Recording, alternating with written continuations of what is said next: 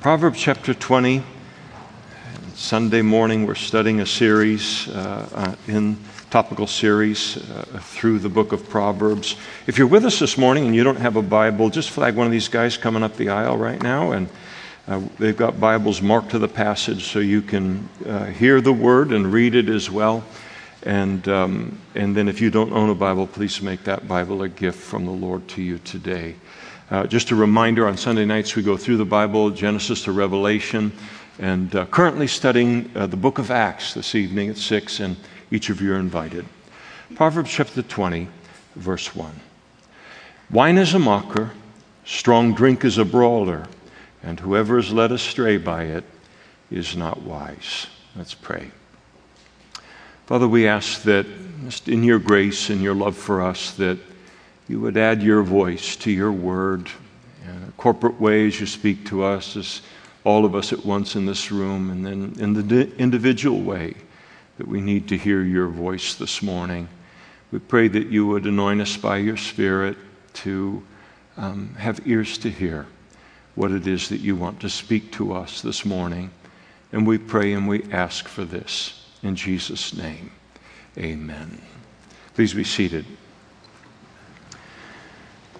And as I mentioned on Sunday morning, we're in a topical series through the book of Proverbs entitled Timeless Wisdom, and it is God's instruction for how to live a life in this world that is a blessing to God, it is a blessing to our fellow man, it is a blessing to us, and how to do it in the fallenness of this world that we live in, all the mountaintop experiences, all of the valley, all of the nitty-gritty and difficulty of life. And this morning we come to Solomon's God-given wisdom concerning the use of alcohol.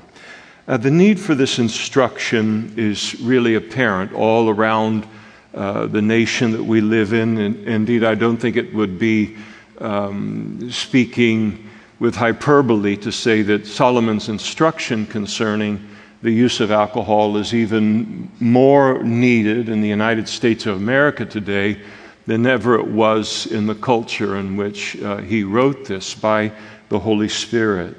According to the latest statistics that we have from the CDC on the subject, the Center for Disease Control, more than 140,000 people in the United States die from excessive alcohol use each year. Now, to give a little bit of perspective related to that, that compares to the 58,000 American soldiers who were killed during the entirety of the Vietnam War. It is a massive number of people who die annually in this country associated with excessive alcohol use. The economic cost of the excessive use of alcohol each year in the United States is $249 billion. It costs our healthcare system for problems caused by excessive drinking $28 billion a year. It costs our criminal justice systems, including law enforcement, the court system. Criminal justice costs $25 billion. The cost to employers in terms of loss of productivity because of excessive drinking on the part of their employees is $179 billion a year. The cost of motor vehicle crashes annually due to drunk driving is $13 billion. That does not take into account the injuries, the fatalities associated with it, the heartbreak, the changed lives of families that are associated with that. For perspective, $249 billion, the amount that we spend on treating excessive alcohol use in the United States of America, that number exceeds the annual budget of all but 12 nations in the entire world. That amount of money is larger than the budget of 183 countries in the world today. 40% of these costs end up being borne either by the federal government or the state government or by local governments, meaning that taxpayers pay that part of the bill. In the state of California, for instance, it costs every average resident here $940 annually from their taxes and fees and other costs to them to address this issue in just our state alone. According to the latest statistics from the NIH, the National Institute of Health, latest statistics on this being 2021, approximately 29.5 million people ages 12 and above had an ADU, an alcohol use disorder, in the last year. They define an ADU as a medical condition characterized by an impaired ability to stop or control alcohol use despite adverse social, occupational, or health consequences. And so it is ADU, it is a replacement, a synonym of what is known as alcoholism or alcohol addiction, the consequences of being an alcoholic. And this is only who they're aware of. 29.5 million Americans dealing with alcoholism, and it doesn't even count the number of people that are trying to deal with it on their own and are seeking no help. Estimates suggest that alcohol was involved in at least 7.1% of all emergency room visits nationwide, and it played a role in 17.5% of all opioid overdoses in 2020, the latest year for which there are statistics. An analysis of death certificates from 2019 to 2020, again the latest data that we have, showed that deaths involving alcohol in just 1 year increased 25.5%. In other words, presently in the United States of America, the problem is getting worse, and it's getting much worse by the year. In the language of the NIH, among people who die by suicide, alcoholism is the second most common denominator. Collectively, Americans lose over 3.59 million years of potential life due to excessive drinking. The effect of alcoholism on relationships, specifically upon marriages, upon spouses, upon children, is absolutely immeasurable. And because then you have the problems, not just the drinking problems, but all of the problems of the alcoholic now becoming the problems of the spouse and becoming the problems of the children. Because as we'll see, alcohol, the abuse of alcohol, because it lowers inhibitions, it clouds a person's judgment, it makes a person more prone to violence, and it puts a family under a typically great financial burden, just to name a few. And that doesn't even count the emotional and the mental harm and damage that such a person can do to their family. Presently, approximately 10.5% or 7.5 million of the United States children, of the children, 7.5 million of the children in the United States, ages 17 and younger, live with a parent who is engaged in alcohol abuse. And this is not even beginning to track or including drug abuse or substance abuse.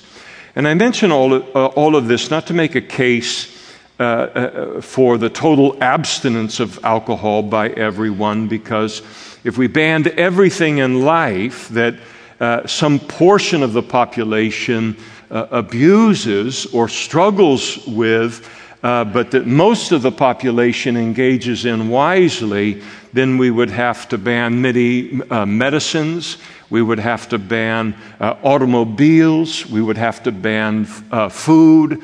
We would have to ban even work. I mention all of this in order to make a case for the need in our country for having God's instruction to us concerning the use of alcohol, as it's found in the book of Proverbs and elsewhere in the Bible. Alcohol use is not prohibited in the Scriptures, as much as I might, as a pastor, and as many who deal with the consequences up close of alcoholism and drunkenness in terms of the price that individuals pay, families pay, the culture pays, as much as the temptation would be to try and build a case from the Scriptures that they forbid the use of alcohol. It simply can't be done biblically, because it is the partaking of alcohol is not forbidden in the Old Testament or in the New Testament. I could be wrong, of course, but I think one of the biggest reasons that in the past that Christian pastors and leaders on this subject within the body of Christ in the United States historically kind of set up these various legalisms concerning the use of alcohol, our contact with the world, and would set up legalistic things where saying that no Christian should ever partake of alcohol, and that to do so is a sin and outside of God's world. And I think that in the past this kind of thing has been done because out of a fear, out of a concern that maybe the average pastor has, that the average Christian doesn't possess the spiritual maturity or possess a love for God that is greater than anything else in the world, that is required to recognize this to be a liberty in the Christian life and to handle it in a mature way, that Christians might be able to enter into, not only stand in terms of the temptations of the world, but enter into any and all environments in the world and be an influence for God. The easiest thing for a pastor to do, or for leaders to do, is to run immediately to legalism and to set up artificial and legalistic boundaries as a means of keeping Christians from being around those kind of environments or those kind of substances at all. And the harder thing to do is to produce Christians who possess, again, the spiritual maturity, the deep love for God that is greater than anything that would affect adversely that relationship or our Christian witness. And so the reality that we face today as Christians, and certainly as leaders in the United States of America, is that not only does this legalistic view not work biblically, but it doesn't work in our culture as it once did, to say, steer clear of it. It's a sin. It's always outside of God's will for a Christian. And so the problem we face today is that sin and addiction, all sin and addiction, has become so pervasive, and it's become so accessible. There was a time, even in my lifetime, in the United States of America, where perhaps in some parts of the country, maybe not urban areas, but everywhere else, you could try and create kind of a bubble, a Christian bubble for people at church, and then encourage them to stay in various Christian bubbles throughout the rest of the week. And so make sure that you're, when you go to this environment, or you go with your neighbors, or you go to this Bible study during the week, or you're around this, make sure that you're in this environment where there's the same understanding related to alcohol, that it is that it's a sin to partake of it, and you'll need that to be able to stand in the midst of it. And I think that because of our Christian heritage, that there were plenty of places within our culture where Christians could avoid contact with many, many sins and many abuses that go on within any country. But today, these things are too prevalent, again, too accessible. The only solution is that Christians, not to teach them to avoid this or avoid any and all threats to our faith, and then to get them to artificially protect their Christian spiritual immaturity through legalism, but now to, again, do the hard work, to do the harder work of educating Christians biblically in how God sees these things and how we're to conduct ourselves in an environment where these things are prevalent. The United States of America, that allowed for a legalistic approach to what the Bible does not forbid in trying to address Christians, that America presently no longer exists. A legalistic model will not work. It'll only take Christian maturity to stand in this world, and it forces us to the good thing of developing a Christian life like the one that we see in the New Testament, where all of these things were on full parade 2,000 years ago, and Christians handled them in a victorious way. It is important to remember the difference between Christian liberties and sin. Sin refers to anything that God prohibits, and anything that's forbidden by God in the Scriptures, that's binding upon all Christians. Liberties refer to those things that are lawful for a Christian to engage in, but which Christians will decide for themselves whether they want that particular thing to be a part of their life or not. And so they can partake or not partake, do or not do, based upon their own convictions. And the use of alcohol is one of those liberties. The use of alcohol was not prohibited in the Old Testament. Wine was commonly used as a commodity in the ancient world, oftentimes given the fact that water supplies were iffy, a lot of microorganisms in the water and that kind of thing, and so to add a little bit of alcohol to that would kill those and make the water safe. And so it played a part in that kind of fresh drinking water and safe water when we don't have the kind of sources we have today. It was regularly used by the Jews as a part of their religious festivals and celebrations. Even sacrifices were made to God under the law of Moses involving wine, the drink offering, for example.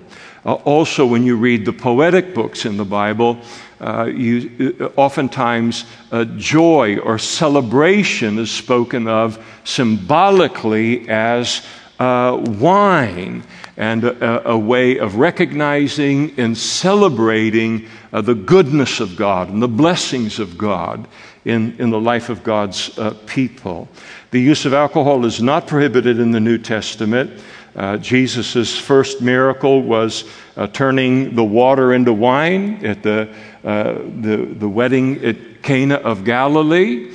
And sometimes people say, well, he turned it into grape juice. No, he didn't turn it into grape juice.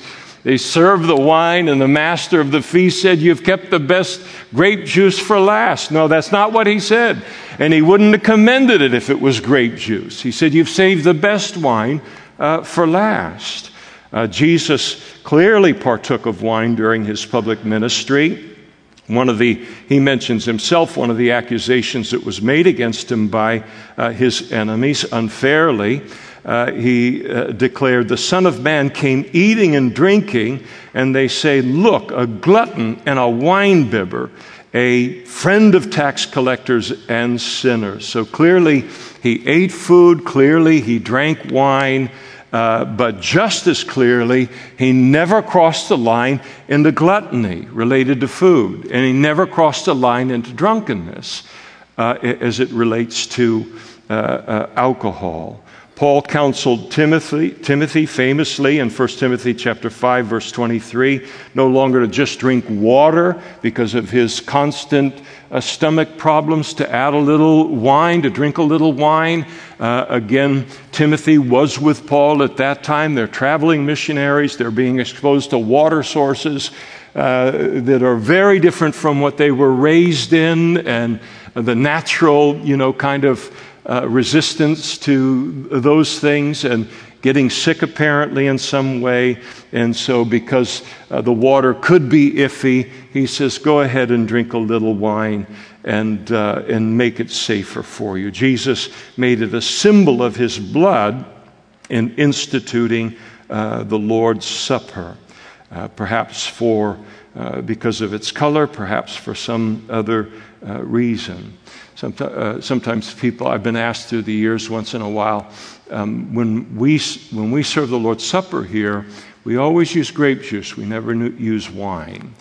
And the reason that we don't is because there are so many people who struggle with alcohol or have to abstain from it completely without it becoming a life-dominating, or to tumble back down into an addictive pattern or whatever. It's just simply not worth the aggravation. And we want everybody to partake of communion that can partake of communion, and grape juice allows that to happen.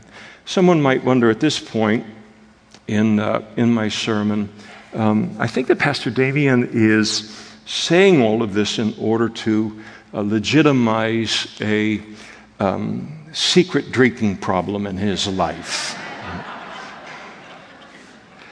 I personally do abstain from alcohol, and principally because of my position, not solely, but principally because of my position as a pastor. I don't want to stumble anyone who is a Christian.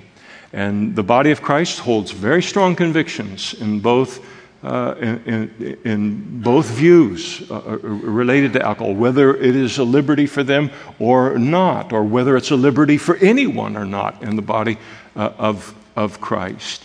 And so I never want to partake of anything that would keep anyone from being able to come here and be distracted from hearing the Word of God from me by something as small as partaking of that or not. Whether we like it or not, and I think a wise pastor takes it into consideration, in the culture in which we live in, alcohol is viewed and noticed within our culture. And it's my personal conviction that yet today in the United States of America, if you were to walk into a restaurant and you were to see me sitting at a table with 2 bottles of beer in front of me, there would be one group, a relatively small group, would say, very, very cool. And then there would be 10 times as many, 100 times as many, for whom it would create a complication in their mind concerning me and receiving the Word of God. So it's not worth the aggravation to me at all. Now, I draw the line with coffee and chocolate. If that's a problem for somebody, they just have to deal with that. I'm not an absolute saint in this regard. So Paul, I follow Apostle Paul's model in this as he wrote of his own practice in 1 Corinthians chapter 8, verse 13. Therefore, if food makes my brother stumble, I will never again eat meat, lest I make my brother stumble. Romans chapter 14, verse 21. It is good neither to eat meat nor drink wine, nor do anything by which your brother stumbles or is offended or is made weak. The Apostle Paul had a very interesting standard related to his life in terms of the practice of liberties.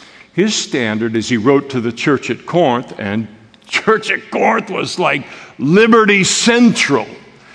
I mean, that's all they cared about. And Paul said, all things are lawful for me, but not all things are helpful. All things are lawful for me, but not all things edify. And he took his Christian life from weighing liberties in his life as just merely being lawful to him to ask of those liberties, does this help me? Does this help me spiritually in my Christian life and in my Christian service? Does this edify me, build me up in my spiritual life? And if it didn't, then out went the liberty. And I don't think anyone will ever regret making that same standard of his our standard as well.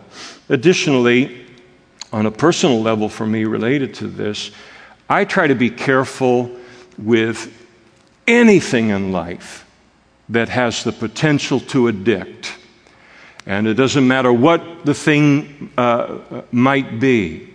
And I am very, very strict on introducing anything into my life that then might become life-dominating and a struggle for me for the rest of my life. And so I have seen the power and the pull of this and other addictions and what it takes for people to deal with it and to get clean related to it and all. I look at it and I say, I don't need the aggravation. And so I steer clear of it. What is prohibited biblically concerning the use of alcohol is drunkenness, coming under the influence of alcohol. To use alcohol, the use of it moves from being a liberty to a sin if this occurs. Now I come under the influence of alcohol. And so in the popular vernacular, you get a buzz on, or you start to feel it. And it's important when the Bible talks about not coming under the influence of alcohol, it's not talking about don't get falling down, can't walk down the street drunk. It's talking about coming under the influence of alcohol at all. And that, if we do, then it goes from a liberty to becoming a sin. In this regard, Paul wrote to us as Christians famously in this regard, Ephesians chapter 5, verse 18, and do not be drunk with wine, in which is dissipation, debauchery, a wasted life. But be filled with the Holy Spirit. And so our lives are never to come under the control of alcohol, because at that point something catastrophic happens for the Christian. And the moment we come under the control of alcohol, we cease to be under the control of the Holy Spirit. And so for the Apostle Paul, I mean, he just writes one sentence about it, doesn't elaborate, and I think the reason that he doesn't is that for him, this alone should be enough to keep a Christian from ever drinking in excess, from moving from the use of alcohol as a liberty into the sin of drunkenness. In Paul's mind, the Christian is to be a person who so prizes the privilege and the blessing of being controlled by the Holy Spirit, to be indwelt by the Holy Spirit, under the influence of the Holy Spirit, that any thought of choosing to supplant his place in our thinking and our decision making with anything else, much less getting drunk or loaded, would just be an appalling thought to a serious Christian, a frightening thought. You think about the priceless blessing and privilege it is to live indwelt by the Holy Spirit and under His influence.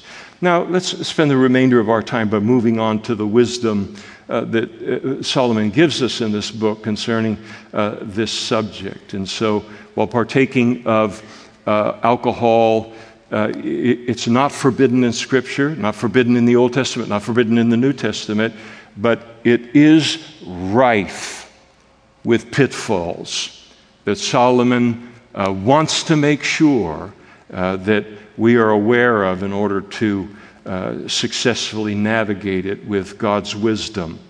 Solomon is going to make those pitfalls the focus of his instruction concerning the use of alcohol.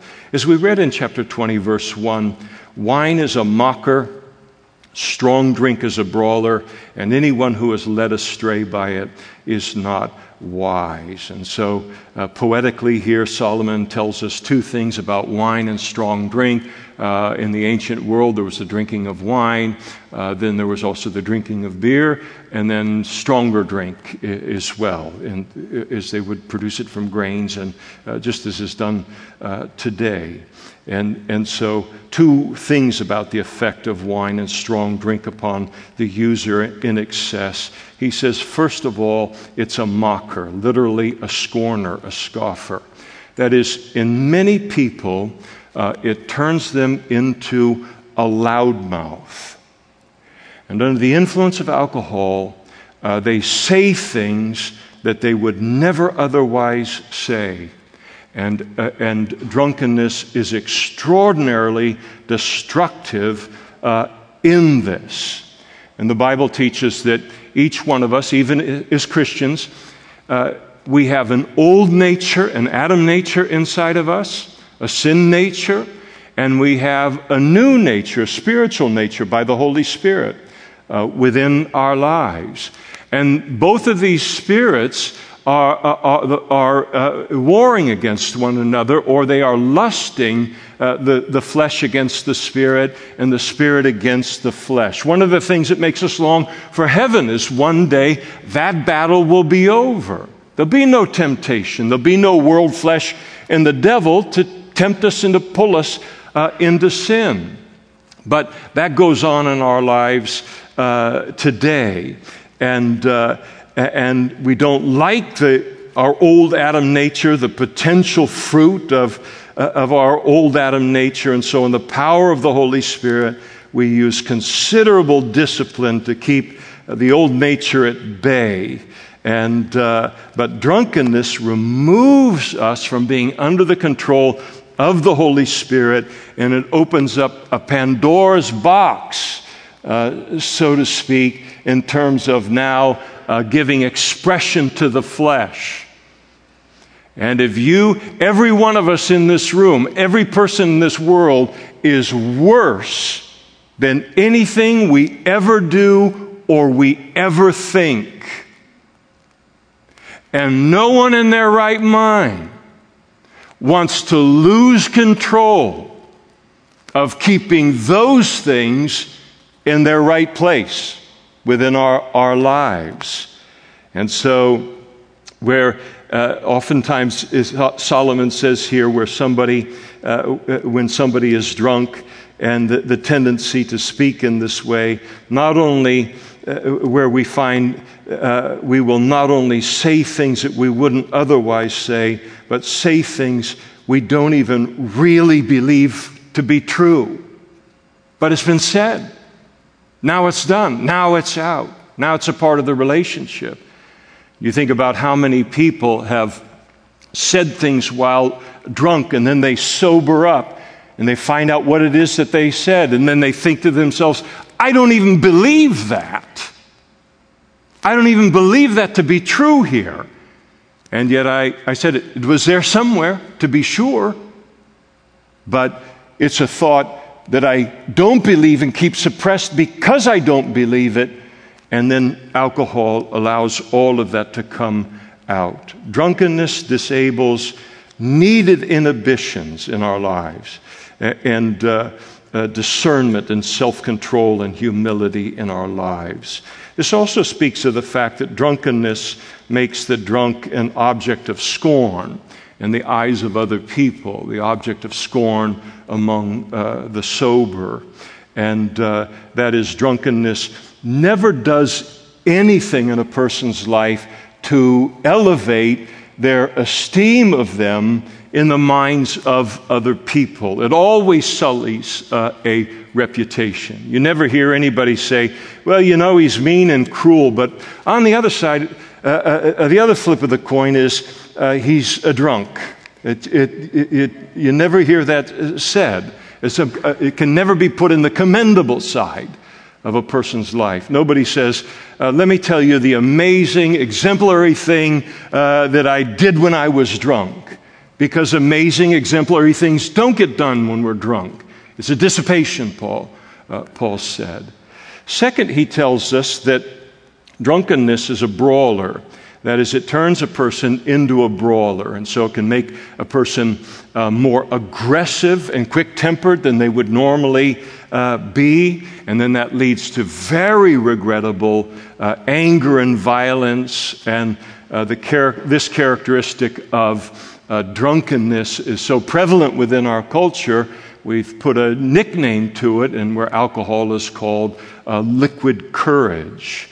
And so a person, Solomon says, can't be considered wise who gets drunk and creates this kind of vulnerability in their lives. It is a wise person who takes these dangers seriously.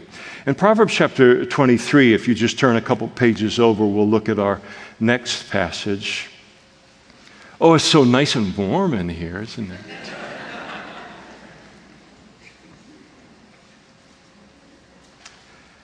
Proverbs 23, verse 19. Hear, my son, and be wise, and guide your heart in the way. Do not mix with wine-bibbers or with gluttonous eaters of meat, for the drunkard and the glutton will come to poverty, and drowsiness will clothe a man with rags. And so here you have the Holy Spirit through Solomon telling us that drunkenness, like all addictions, generally leads to poverty. It takes over a person's life to such a degree that they would rather drink and be clothed in rags than stop drinking and have sufficient clothes to wear. There are many other reasons for poverty in life that have absolutely nothing to do with drunkenness, but drunkenness definitely plays a very significant part in the poverty of many people. Here we see that drunkenness is hardly a condition that makes a person employable, that no employer is looking for someone who the kind of person that drunkenness produces, and it doesn't produce the kind of alertness and motivation and diligence that an employer is looking for in his or her employees. And so ultimately such a person ends up being unemployable. One common characteristic of the wine-bibber and the glutton is that both of them are undisciplined in their life by virtue of being a wine-bibber and by virtue of being a glutton. In other words, for the man or woman, any man or woman, certainly any Christian man or woman who lacks self-discipline in your life. And most of us recognize whether we are a disciplined person or we are not a disciplined person. We're aware of that about ourselves. An undisciplined person should steer clear of alcohol completely, even as a liberty, and completely avoid any environment where alcohol plays a prevalent part. Because for the undisciplined person, alcohol represents an extraordinary danger to that person. And so this is a temptation that needs to be avoided completely by the undisciplined. Well, let's turn to our final passage in Proverbs chapter 23. You maybe won't even have to turn to it as we go down to verse 29. And this is the longest of Solomon's Proverbs written concerning this subject. He says, "Who has woe? Who has sorrow? Who has contentions? Who has complaints? Who has wounds without cause? Who has redness of eyes?" And the idea is at this point you'd be saying, "Who?" And then he answers the question in the next verse, "Those who linger long at the wine, and those who go in search of mixed wine. Do not look on the wine when it's red and when it sparkles in the cup and when it swirls around smoothly, whether in the cup or down the throat. At the last it bites like a serpent and stings like a viper. Your eyes will see strange things and your heart will utter perverse things. Yes, you will be like one who lies down in the midst of the sea, or like one who lies on the top of the mast, saying, 'They have struck me, but I was not hurt.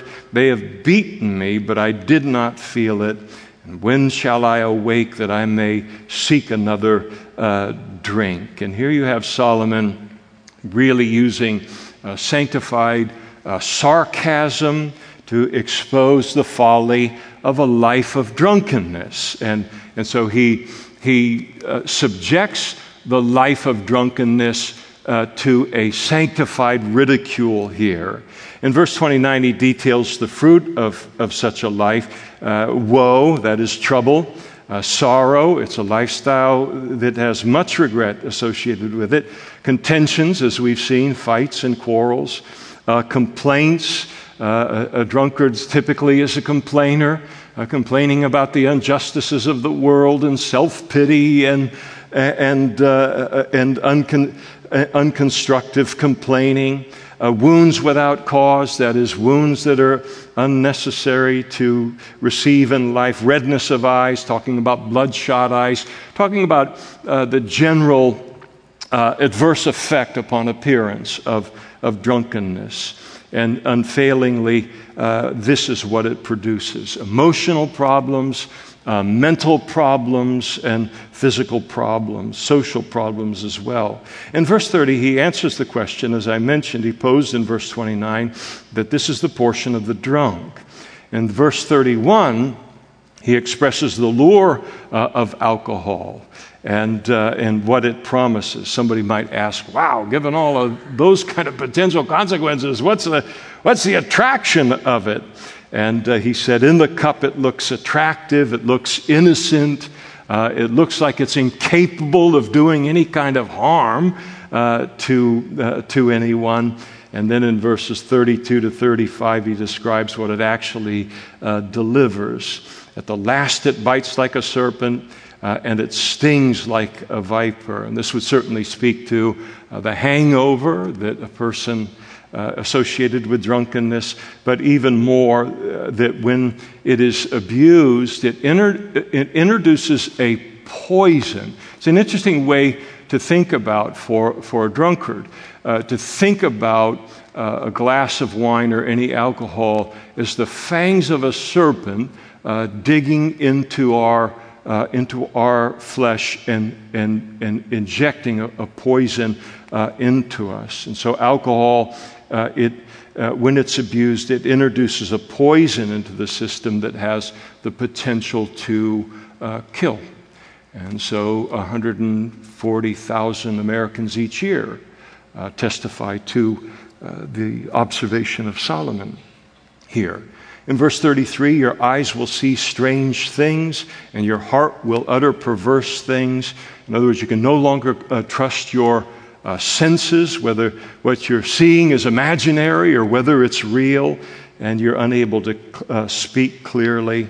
In verse 34, yes, you shall be like one who lies down in the midst of the sea, or like one who lies at the top of the mast, saying, they've struck me, but I was not hurt. They've beaten me, but I did not feel. Verse 34 describes someone who is staggering to and fro, because of their drunkenness, in the same way a ship is tossed in a storm on the sea. And he draws this poetic language related to that.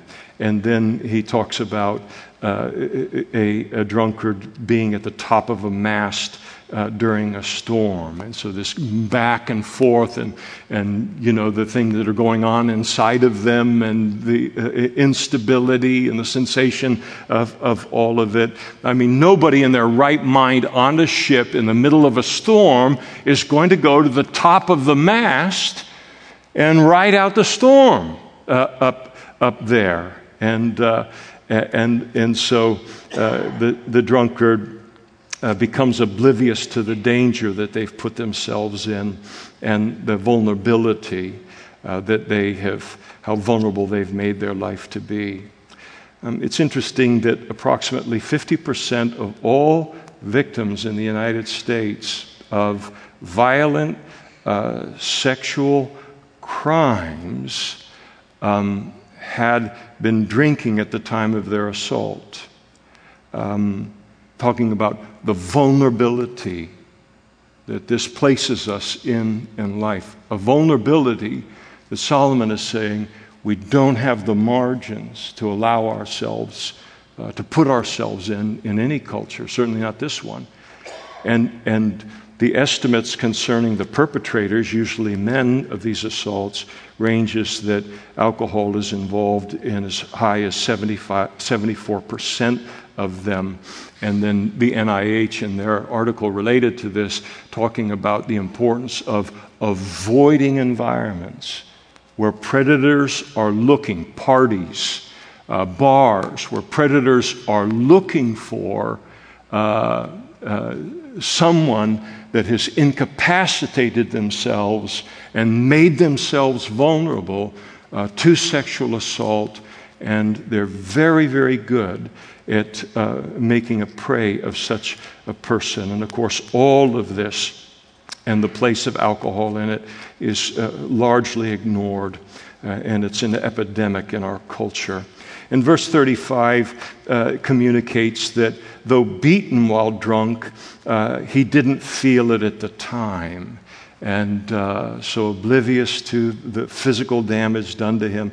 And then at the latter part of verse 35, and when shall I awake that I may seek another drink? And so he awakes from his drunkenness after having slept it off. He assesses himself for all of the physical damage, all of the bruises, all of the cuts, all of that. And he doesn't think to himself, I must never do this again in my life. But he puts all of that physical damage out of his mind, and his mind is set solely on finding another drink and doing it all over again. And it speaks to the addictive nature of alcohol, and that insanity, that while he is destroying his life on every level, the insanity becomes familiar. And the insanity becomes pleasurable in a perverse way. And there's a familiarity with that lifestyle. That's why the statistics are so high on children of alcoholics marrying alcoholics. There's a familiarity about it in the deep forming, the formulation of our heart, mind, soul, and strength in our youth and as children. And that's being fashioned. And so the strong addictive pull of this. And everything about Solomon's description here is intended to alert the thinking person to ever putting ourselves in this kind of a place. And whether that requires abstaining completely from the use of alcohol or partaking of it with the greatest vigilance and care. And so to be forewarned is to be forearmed, as the old saying goes. And so Solomon makes his focus in what he writes on this subject is the warning. so that we can be forearmed. What he writes here in terms of alcohol, he's writing to his son, but he's writing to all of us, but he's writing from the perspective of his instruction being preventative, to keep us from ever becoming enslaved by alcohol. And so that instruction is invaluable to us. But what if you sit here this morning and you're already enslaved? There's no preventative for you. You may even think, I wish somebody had said this to me. I don't know when, but I wish they had. But here I am, ensnared and captured by this. And what you need to do, and that's a completely different sermon. This is a preventative one, a solution one, and where to go from here, it's another sermon. I would head into it, but it's way too warm. I just want you to know, get some help. Get some help. And we're here to help. There's a drug and alcohol ministry that's a part of the church. You can come in and meet with one of the pastors, and we are here to help you walk forward from the place in your life where you hear a sermon like this. And God has a path forward for you into freedom. Not only for the Christian, but for the non-Christian. And if you sit here this morning, your first step in terms of freedom related to alcohol or any addiction in life is to first put my trust in Jesus Christ for the forgiveness of my sins, be born again, that is, the Holy Spirit comes into my life. Now I have God Almighty in the person of the Holy Spirit in my life with which to resist this thing that I've given to myself to, or to my flesh in general. But no one's going to be successful from addiction without that help from God. And to be born again by the Holy Spirit, that's your first step. Be made a new creation, and then let God take you by the hand and walk you out of it. God is bigger than any of our problems, and He is bigger than all of our problems. And that's why there's hope in any situation, because God is willing to introduce Himself into any situation in our lives. And so if you've never trusted in Christ for salvation, begin the relationship with God that you need and that you've been created for. There are going to be pastors and other men and women up in front immediately after the service, and they'd love to pray with you to begin that relationship today. For all of us in this room today, if you need prayer for anything that's going on in your life, they would love to pray with you and for you as well. Let's stand together now, and we'll close in prayer.